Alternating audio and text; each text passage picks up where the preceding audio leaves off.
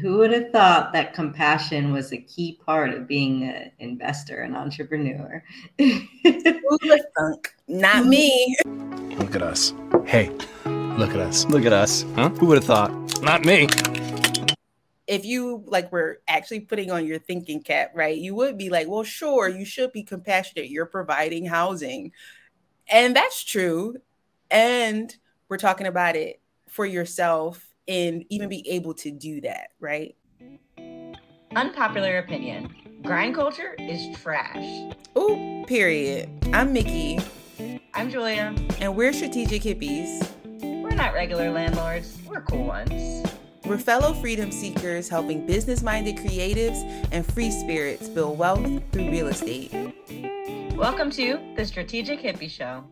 At Madlines tweets, boomers, whenever millennials and Gen Zers refuse to grin and bear it, work 5 jobs, pinch pennies, and live a life that makes them miserable, all to experience an American dream that barely existed to begin with.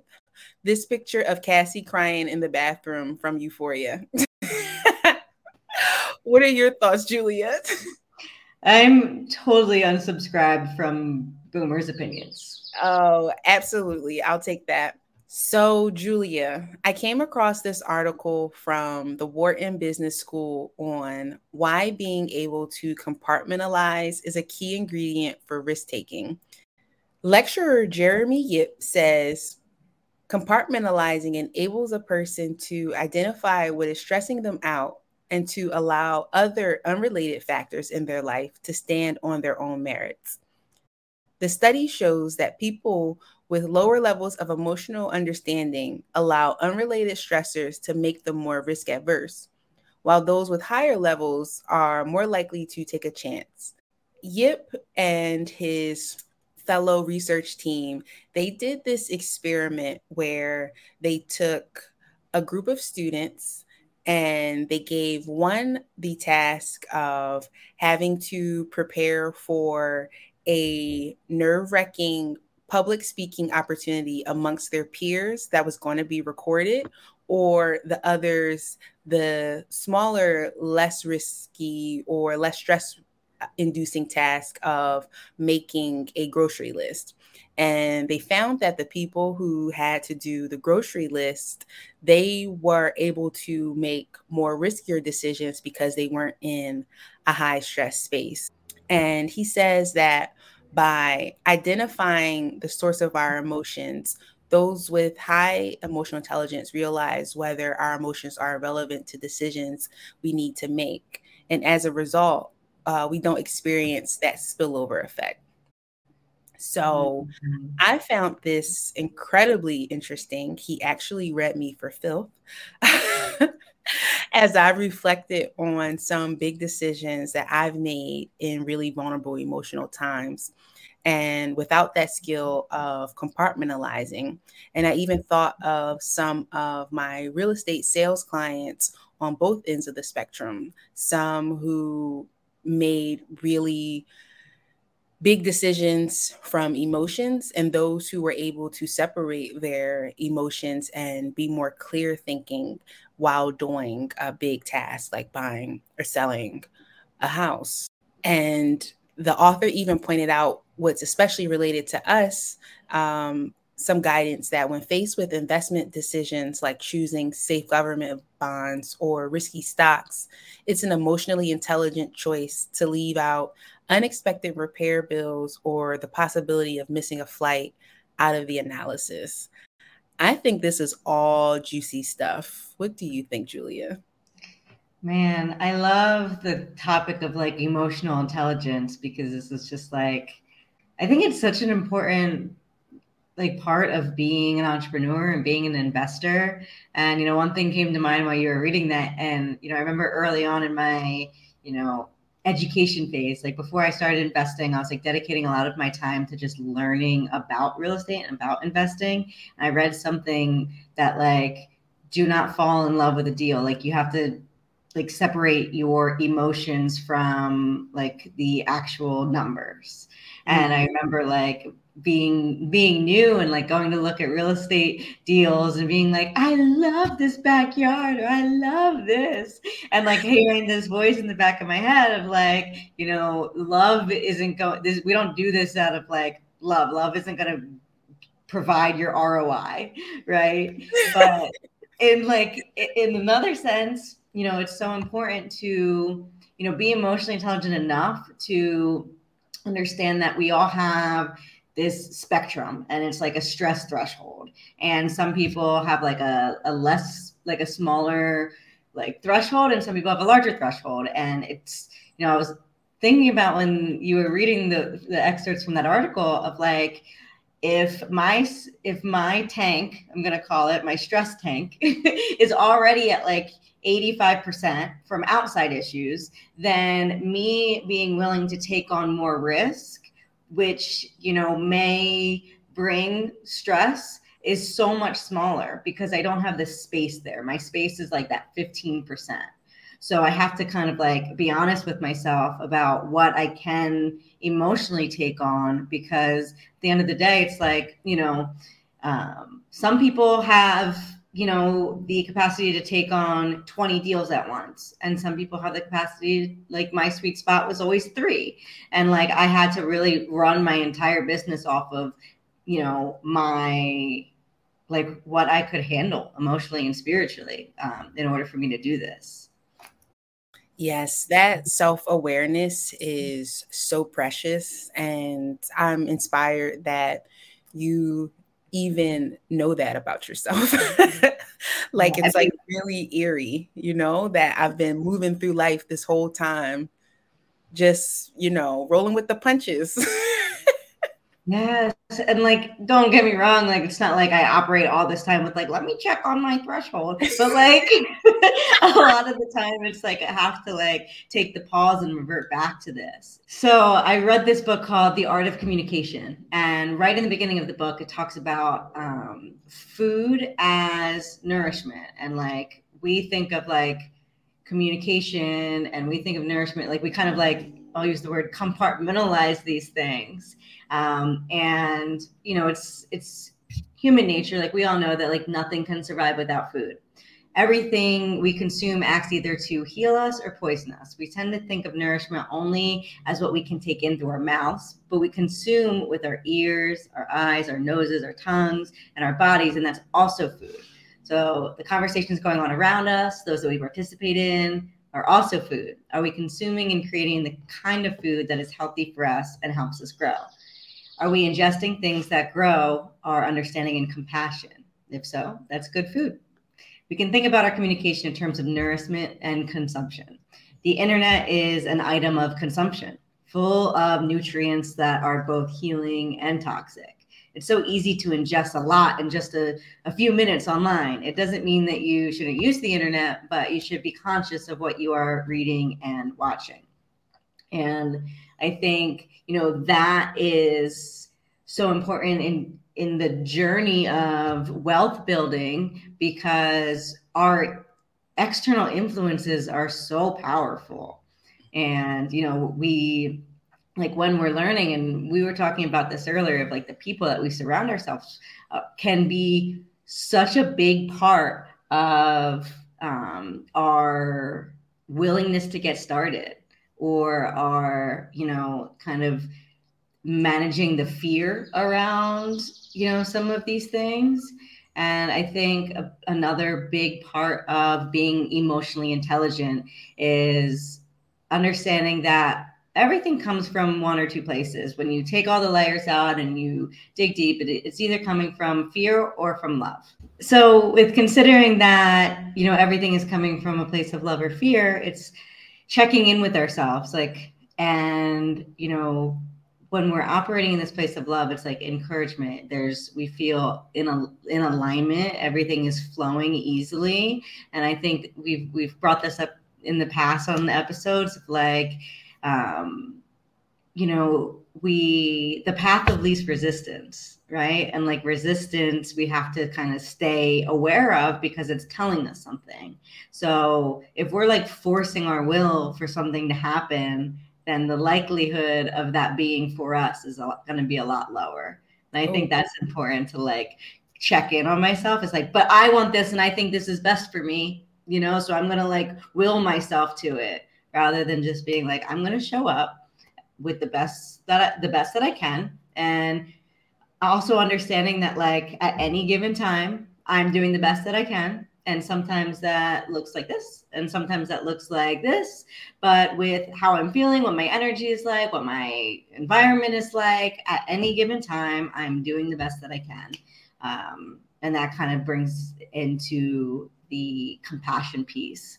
And, you know, when we're talking about stress, this is just like all about like stress mitigation and emotional intelligence.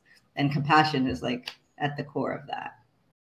Dude, compassion is so critical. I've gained so much compassion for myself, and it allows me to be compassionate to other people. And it's really interesting because as we're figuring out our own nuances, I'm more willing to understand other people's versus if I'm closed off from myself, I can't even see you. So it's just a really beautiful process of acceptance and compassion that shows itself in so many ways. For some tangible tips that people can actually use from our conversation, I want to share these 3 questions that Yip says people can ask themselves when they are making their own choices on encountering risk. So, how do I feel right now?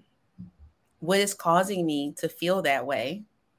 And are my feelings relevant to the decision I need to make? That one is like a major key.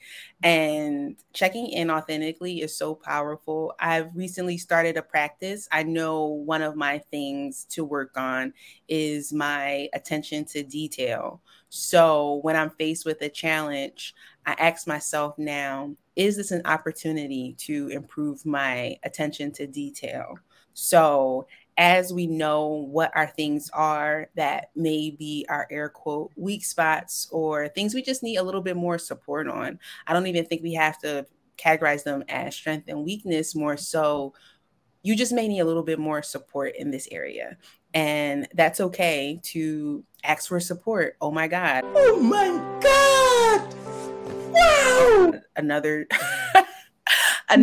jaw-dropping take is asking for support while you're making risky decisions. Whoa. It kind of brings us back to like, you know, the foundation of this lifestyle and how important networking is and surrounding yourself with the right people. Because, you know, maybe you're not the type of person, and I know I wasn't for a long time, that like wasn't willing to ask for help. You know, that was like a sign of weakness.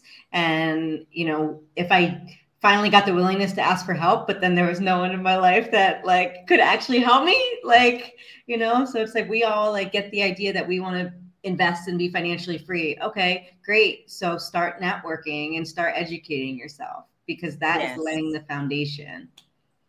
Capitalism got you down? Aw. Take control of your life and finances by gaining financial freedom through real estate.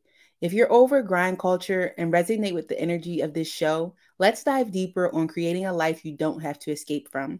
Click the link in the description box to join our next free Financial Freedom for Strategic Hippies webinar. Absolutely. None of us are doing this in a silo. And the most beautiful thing that's unfolded for me in finding language to ask for support is people are totally willing to do so because they know me, they know my intentions, they know I come from a place of integrity, and they see my vision and they want to support that. And when you're in a bomb community like BTS, align with people who understand you and are going to rock with you based on the core values we live by, then of course we're going to help each other when we are going to fill in holes that we may be missing in our own personal development. Another thing, I know nobody likes digging up that childhood trauma, But we have to get to the source of our challenges without holding resentment. And one of the co-authors of this study says that the way we react to stressful experiences has a lot to do with parental influences. So children learn to become emotionally intelligent when their parents discuss emotions and ask questions like, why do you feel scared? Those parents provide guidance on how to answer those queries as well. I think, of course, none of us have a time machine. We can't go back to our childhood and say, hey, Dad, ask me how or why or all that stuff. All we can do is work through it now in adulthood and going back to that compassion. Be compassionate for the things we didn't know. Just being compassionate and graceful, and it's gonna look ugly. It's gonna look messy. We're gonna make mistakes. Those mistakes are going to be how we realize we needed that compassion. And just because we're in a thought wave or like we are living our life based on thoughts we have at the moment doesn't mean we're not able to get over that hurdle to have new thoughts.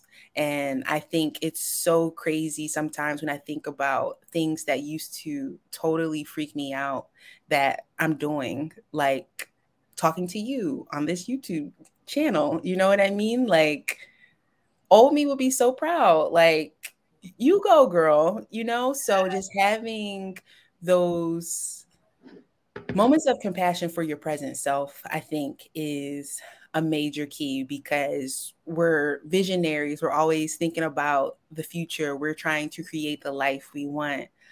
Let's tap into how we can support ourselves and other people in the present moment. Absolutely. Who would have thought that compassion was a key part of being an investor, an entrepreneur? Who would have thunk? Not me. Look at us. Hey, look at us. Look at us. Huh? Who would have thought? Not me. I mean, some might say, and it's really weird too, because if you were actually putting on your thinking cap, right, you would be like, well, sure, you should be compassionate. You're providing housing. And that's true. And we're talking about it for yourself and even be able to do that, right? Yes. So yeah, it's just, we're all human at the end of the day. There's no us versus them in any of this. We're all people sorting it out. You're just a bunch of meat suits floating on a giant rock. I got tongue-tied there because I was like, what's the saying? How's it go? Totally. I always love our conversations, and as we started, I wasn't thinking that compassion would be the anchor for emotional intelligence. And I'm grateful to receive that right now with you, friend. Thank you. I love that. I love it so much. It's a beautiful, this journey of these conversations and what we unravel along the way, you know. Yes. So good. We are so grateful to be of service through the Better Than Success real estate investing community. If you're ready to explore freedom on your own terms too, we would love to journey with you on this wealth building adventure.